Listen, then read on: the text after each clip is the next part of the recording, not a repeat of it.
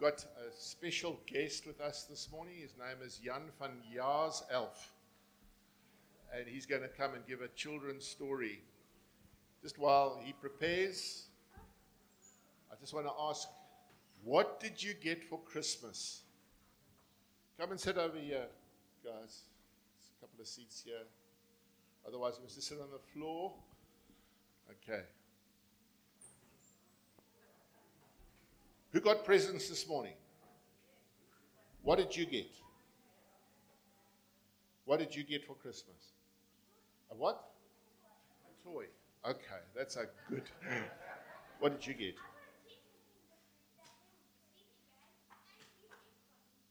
You got quite a lot of stuff, eh? And lots more. Okay. What did you get? Okay, we understand what that is. What did you get? Okay. I'll leave the kids. Anybody get any special gifts this morning out there? The adults? Motor cars? New houses? A t-shirt? Underwear, socks. So we're going to welcome Jan van Jaars Elf now. Jan, are you somewhere at the back there? There we go.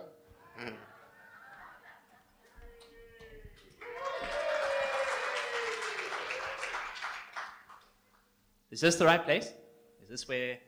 Hey, they're all the little kitties. Hey, guys. How's everyone today? Doing good? Doing bad? Good or bad? So my name is Bobby van Jaars Elf. What? And I have traveled far and wide to come see you this morning. All right. So, do you guys know what today is? Christmas! Yeah! So cool. Man, I love Christmas. You know, with all the food and spending time with the family and the presents. Yo, I love presents. Yo, it makes me so happy, presents, yo. Oh, man, I love presents. But now that I think of it, you know that Christmas isn't just about those things, right? That there's something else about Christmas as well. But I remember someone telling me the story about it, but honestly, I can't think of what it was now. Yeah? What? Really? That's super cool. Well done. Everyone give it a hand. Wow. Yeah, so actually, that reminds me of an amazing story. But the thing is, it's quite difficult for me. I have a very bad memory. Now, I have to try and remember how this story goes. But maybe there's some things. You see, I brought a bag with me this morning. Maybe there's something in my bag which will be able to help us with telling the story, right? You guys want to see what's inside my bag? You guys want to see what's inside my bag? Sorry, what? Okay. Let's see.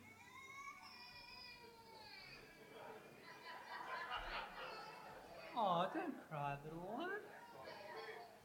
All right, let's see what we have here. A crown? But how's that relevant to the story of Jesus? I'm not too sure. Let's put it to the side for now. How about... What is this? A kitty? A kitty? Well, how's that relevant to the story of Jesus? Let's see what else we have. Ooh, this one's quite heavy.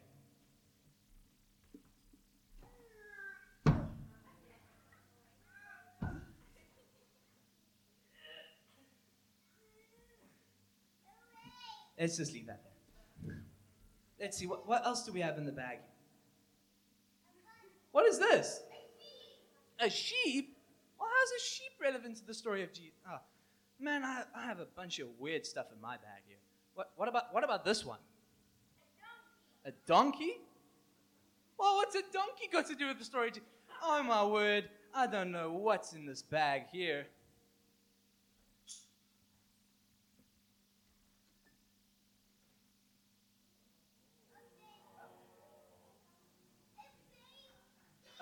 Baby? a baby got to do with the story of Jesus? Isn't Jesus the Savior of the world? What has a baby got to do with it? Yeah, it's a baby. Yo, I don't know, hey. Let's see. Wait, what is this? Who knows what this is? A Bible. Yes, exactly. Oh, that reminds me. Did you guys know that the story of Jesus is actually written in this book, in the Bible? Oh, that reminds me. I remember now. I remember what the story is about. Okay. And now I look at it, all this stuff is relevant to the story of Jesus. Do you want me to explain to you how all of this stuff is relevant to the story of Jesus? Sorry? Yes. Sorry? Yes. Okay, well, let's go. Now, you see, a very, very, very, very, very, very, very, very, very, very, and maybe a few more berries, long time ago, there was a prophecy or a telling that one day there would be a future king that would be born with the crown, right? But now you see, this king wasn't going to be like any other king. He was going to be better than all the previous kings, better than kings like King David and them. You know, the one that killed Goliath with the yeah. He was going to be better than all those other kings. He was going to be the King of Kings. But now you see, the thing is, now what happened was, the reason this king was coming, it wasn't just to rule over the land, but you see, he was there to save the lost sheep. Do you guys know what that means? You guys know what that means? What does it mean? Yo, give her a hand, everybody. Yes. You see, Jesus actually, the reason he came was to save us from the things that weighed us down. You see, all the things like our sin, all our wrongdoings, he came to save us from those things. That's why he came. But you see, he didn't come as an ordinary man. He didn't just poof as an ordinary man. He came as a baby. How does that work? How did the King of all kings come as a baby? You've answered a lot of questions. Now you see, what happened was, there was a man and a woman named Joseph and Mary.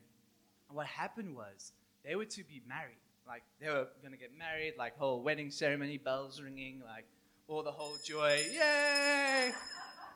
But you see, what happened was, the Holy Spirit touched Mary and gave her with child.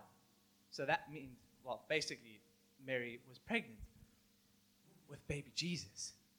Isn't that cool? And what happened was, now, in those days, what happened was there used to be censuses, which was like surveys of all the people and all that, all grown-up stuff, so it's not really important. But what happened was, Mary and Joseph had to go to Jerusalem. So what the two of them did was they took their donkey all the way to Jerusalem, while Mary was pregnant with baby Jesus. Can you believe that? Sorry? Yeah. And what happened was, when they got to Jerusalem, there was no place for them to stay. All the hotels, all the stop-ins were all full up, and there was no place for them to stay. So what happened was, Mary and Joseph had to stay in a barn filled with animals like sheep, donkeys, and cows and pigs. And what happened was, Mary gave birth to the King of Kings in that barn. And yeah, it's cool, huh? Yeah. And see, that's why we celebrate Christmas. Don't you think it's strange that the king above all kings, the king that's supposed to be greater than any previous king, was actually born in a stable? Born in like a little feeding trough. It's called a manger, where you put all the food for the animals. He was born in a manger. Don't you think that's strange? But you see, that's why we celebrate. Because Jesus was such a great king. Yeah, they do go in stables. Yeah, horses do go in stables, guys. Yeah. But now you see, but now you see, that's why we celebrate Christmas. Because Jesus, even though he was the king above all kings, he humbled himself and came low and was born in a manger. Because he doesn't need our glorification, but he's so much bigger than that. And the thing is, he came to save us from our sin, from all the things that weighed us down, so that we can be in relationship with him one day. So that's the real reason why we celebrate Christmas. Not because of any presents, like this cool sword, or anything else. We celebrate because of the love that God had for us in sending down his son, Jesus. Isn't that cool? Yeah.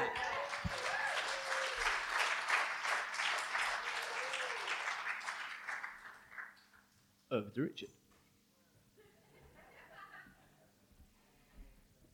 You can go back to be with your mom and your dad. Hopefully they'll keep you quiet for the next 50 years.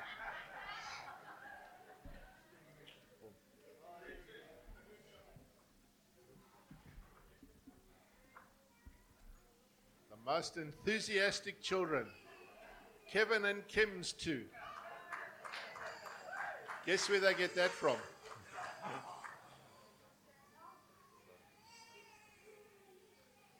This is one of the services that I put my head down, I focus on my notes, and I preach as hard as possible because there's lots of other interaction going on. Reminded of a story of a mom who went to the shops with her 2 children, and she was at the shops, and everywhere they went, the kids stopped and said, "Mama, can we have this for Christmas?" And she was totally exasperated, going through the lists of all the things that she has to do for the parties that she'll have to attend and to do. And then eventually she was absolutely exhausted, and she took the kids with all her packets and she went to the lift, and she stood at the lift, and the lift doors opened and the lift was almost full, and she thought, I'm going to just squeeze myself in here. She grabbed her 2 kids with all her packets and she got into the lift, and the lift closed, and she was absolutely exhausted, and she heaved with a sigh of relief, and she said in the quietness of the lift, she said, "Whoever thought of this Christmas thing should be found and shot." And at the back of the lift, a very calm, quiet voice said, "Don't worry, we've already crucified him." This is a crazy season, guys. And we misconstrue and misunderstand the whole meaning of Christmas. Yesterday, my girls went off shopping. Medla and our youngest, Michaela, went off to the shops, and they went in her car. She came back from the shops, and Medla came in and said, "Snooky, there's something wrong with my car. It's cutting out." So I said, "Don't worry, just take my car. You're going to go to Somerset West." So they've just been to Stellenbosch. Crazy. Now they're going to go to Somerset West. More crazy. So they go to Somerset West. I get a phone call. We've just been to the shops. Your car now is starting to splutter, and I think, what is going on? I said, just for the rest of the day, do not drive our girls' cars because they will break too. You are bad news. No, I'm just kidding, eh? So 2 in one day. So I had to go and fetch them. We had to get a tow service to take the car to the mechanic, in the heat of yesterday. So it's just craziness. And it's always been crazy like that. And so often we miss the real meaning of Christmas. So busy with its publicity, advertising, and promotion that we miss the real meaning of Christmas. It is obscured. But those of us who love and serve the Lord Jesus Christ will have time to focus on his incredible event, this incredible event of the birth of Jesus. Don't get caught up today in all the activity. Just remember, just spend time with him. Let me give you a little bit of history of Christmas. Scholars have put out a doubt about the 25th of December as the true date of the birth of Jesus Christ. There's no biblical support that it was on this particular day. It was decided by the church in Rome in the 4th century, and they had a specific reason for doing this. Many of the earliest inhabitants were sun worshippers, and in the northern hemisphere, that was solstice, the winter solstice. It was the shortest day of the year around about that time, and they wanted to try and connect up and to try and overtake that festival of sun worship amongst the pagans, and to emphasize the Christian religion. And so there was this crazy marriage between Christianity and paganism. So when they had festivals during this time, the sun worshippers used to light massive bonfires to try and give strength to the sun. And then as the unfolding days took place and the days got longer and longer, there was great rejoicing. But there was this incredible marriage that took place, this unlikely marriage between these two. Some of the other examples that took place was that the Romans in the month of December had marked a festival of Saturnalia, and that's when they exchanged lots of gifts, and I suppose that's where this whole thing of gift giving came. Also, the decoration of getting evergreen branches and boughs and placing them on their doors. The Druids in England got that mistletoe and put it on their doors, and these ceremonies have continued down through the years. The Christmas tree was replaced during the 8th century by Boniface, who was an English missionary to Germany, and he replaced the god Odin's sacred oak with the fir tree. And so, this is. Let me just explain that we've missed the real essence of Christmas. All of these things, Santa Claus, Saint Nicholas, Saint Nicholas was a wonderful saint, bishop of Asia Minor in the 4th century, and he was known for his generosity. And the country of Netherlands adopted Saint Nicholas as their patron saint to the children. And that's why one particular day, the children in the Netherlands put out shoes, and they put out hay in their shoes so that the St. Nicholas's white stallion can eat the hay. I mean, we've got things all messed up. And the essence of the coming of Jesus is just so simple and so clear, and it's been drowned out by all of these traditions. Christ was born in Bethlehem, not Jerusalem, in Bethlehem.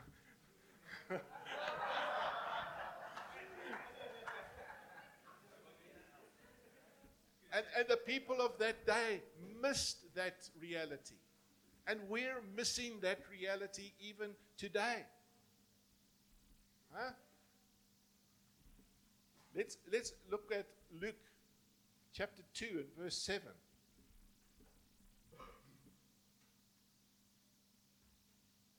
And she gave birth to her firstborn son and wrapped him in swaddling clothes and laid him in a manger because there was no place for them in the inn.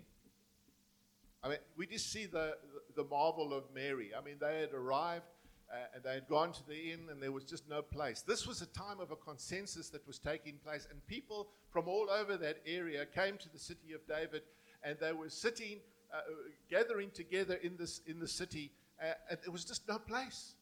There was no place. So we don't know where Jesus was born. Some say that he was born in a barn because obviously he was laid in a manger. This was a feeding trough for the animals. Some theologians say that he was born in a cave. Others was in the courtyard of the inn. But regardless, there was just no room in the inn. And Mary gave birth to Jesus, her firstborn. Wrapped him in clothes. This was the normal thing. But here she was in the Middle East. Wasn't a place. It was a place of great hospitality, of great caring. But here she was alone giving birth. I don't think that Joseph was particular help. But here she was, she gave birth, she got up, she cleaned Jesus, she wrapped him in swaddling cloths. That was the normal custom, and placed him in a manger. We see the glory of Mary here. But one thing we do know is that the innkeeper looked at Mary and Joseph, about to give birth, Mary about to give birth to a baby, and there was no room. We don't see hostility coming out of him. We don't see him being unsympathetic. He was just busy. He was preoccupied with life. And so often, we are just so preoccupied with the things of our lives that we don't have time and give attention to the whole aspect of Jesus. We're just like that innkeeper. The chambers of our souls, the chambers of our lives are just filled with needless things, stuff that doesn't matter, and we miss the whole aspect of Jesus coming. Our lives are filled with the unnecessary, with the insignificant, and with the meaningless. And we spend our lives accumulating stuff that one day our children are going to fight over when we're dead and gone. People miss Jesus Christ because we're just so crowded out with stuff. The world is telling us what we should do, what we should think, what we should buy.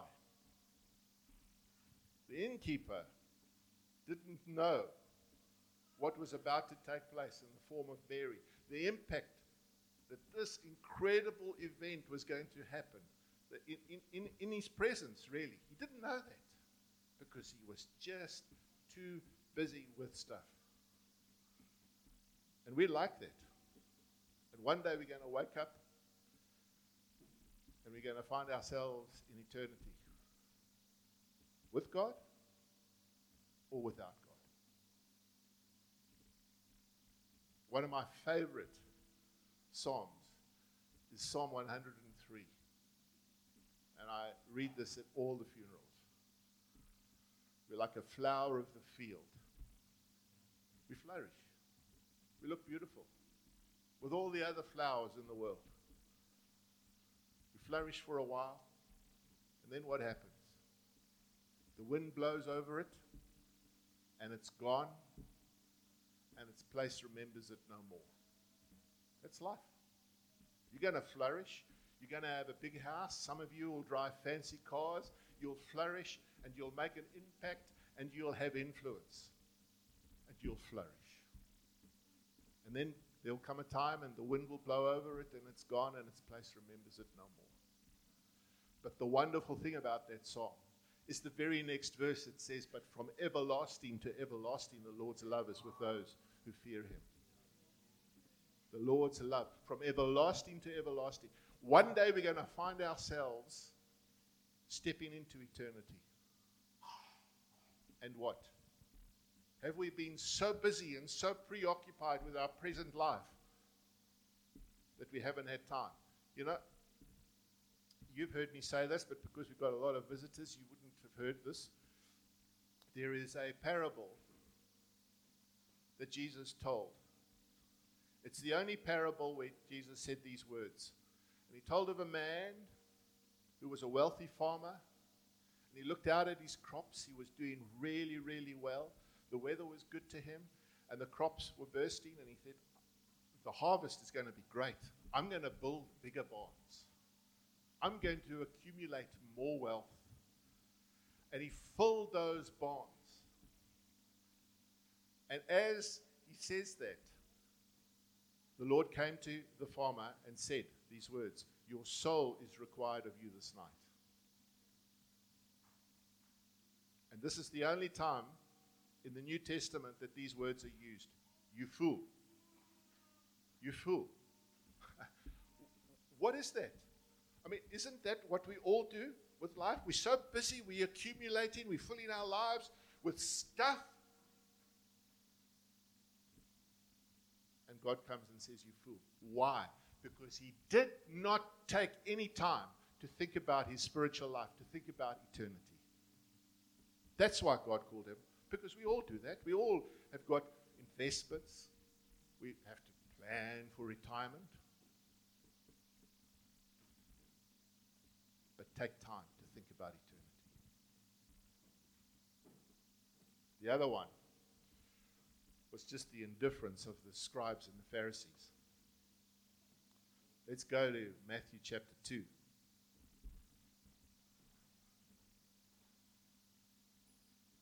And assembling all the chief priests and scribes of the people. This is Herod. Herod has now heard from the wise men that there comes a king, and he's going to be the king of the Jews. Now Herod is freaked out about this lot. So he calls all the chief priests and the scribes. The chief priests consisted of the Sadducees, that was the high priest, the captain of the temple police, and other very important priests that were involved with the teaching. And the scribes, those were the Pharisees. They dealt with the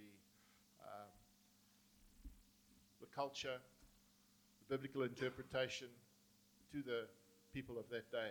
And he inquired of them where the Christ was to be born.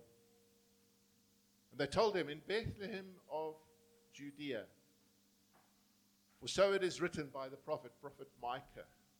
And you, O Bethlehem, in the land of Judah, are by no means least among the rulers of Judah. For from you shall come a ruler who will be shepherd, who will shepherd my people Israel. It's a very interesting thing. Listen, there is only 9 kilometers to travel from the time that from Jerusalem to Bethlehem. They got together in Jerusalem, and Herod had met with these chief priests, and they all knew. You know, there's some activity going on, but instead of them taking that short trip and going down to Bethlehem to check it out themselves, they said, no, it's in Bethlehem. We're good. We're okay. We got religion. We're fine. You know, Jesus pointed out this indifference in Matthew chapter 9. And he says in verse 10, Jesus was reclined at table in the house, and behold, many tax collectors and sinners came and were reclining with Jesus and his disciples. Now, this is what Jesus did. He met with tax collectors and sinners. Those were the guys that he needed to minister to. Those were the guys that he wanted to be with. Those were the guys that needed a Savior. And when the Pharisees saw this, they said to his disciples, why does your teacher eat with tax collectors and sinners? But when he heard it, he said, those who are well have no need of a physician, but those who are sick. Go and learn what this means. I desire mercy and not sacrifice, for I came not to call the righteous, but sinners. You see, these guys thought they had it all together. They were just filled with pride. And so often we miss Christmas because they don't realize that they're sinners. They ignore the Christ. We show no interest. Well, they showed no interest. And some of us sometimes do because we think we've got it together. But we don't understand that one of the greatest needs is to be saved. One of the greatest needs is for us to recognize that we're sinners and we need a Savior. Here's just another thought. Just 9 kilometers. Just 9 kilometers away. And they missed it. Why did they miss it? Because of their religion. You see, sometimes religion will damn your soul faster than anything else, if anything is less than true worship of a true God.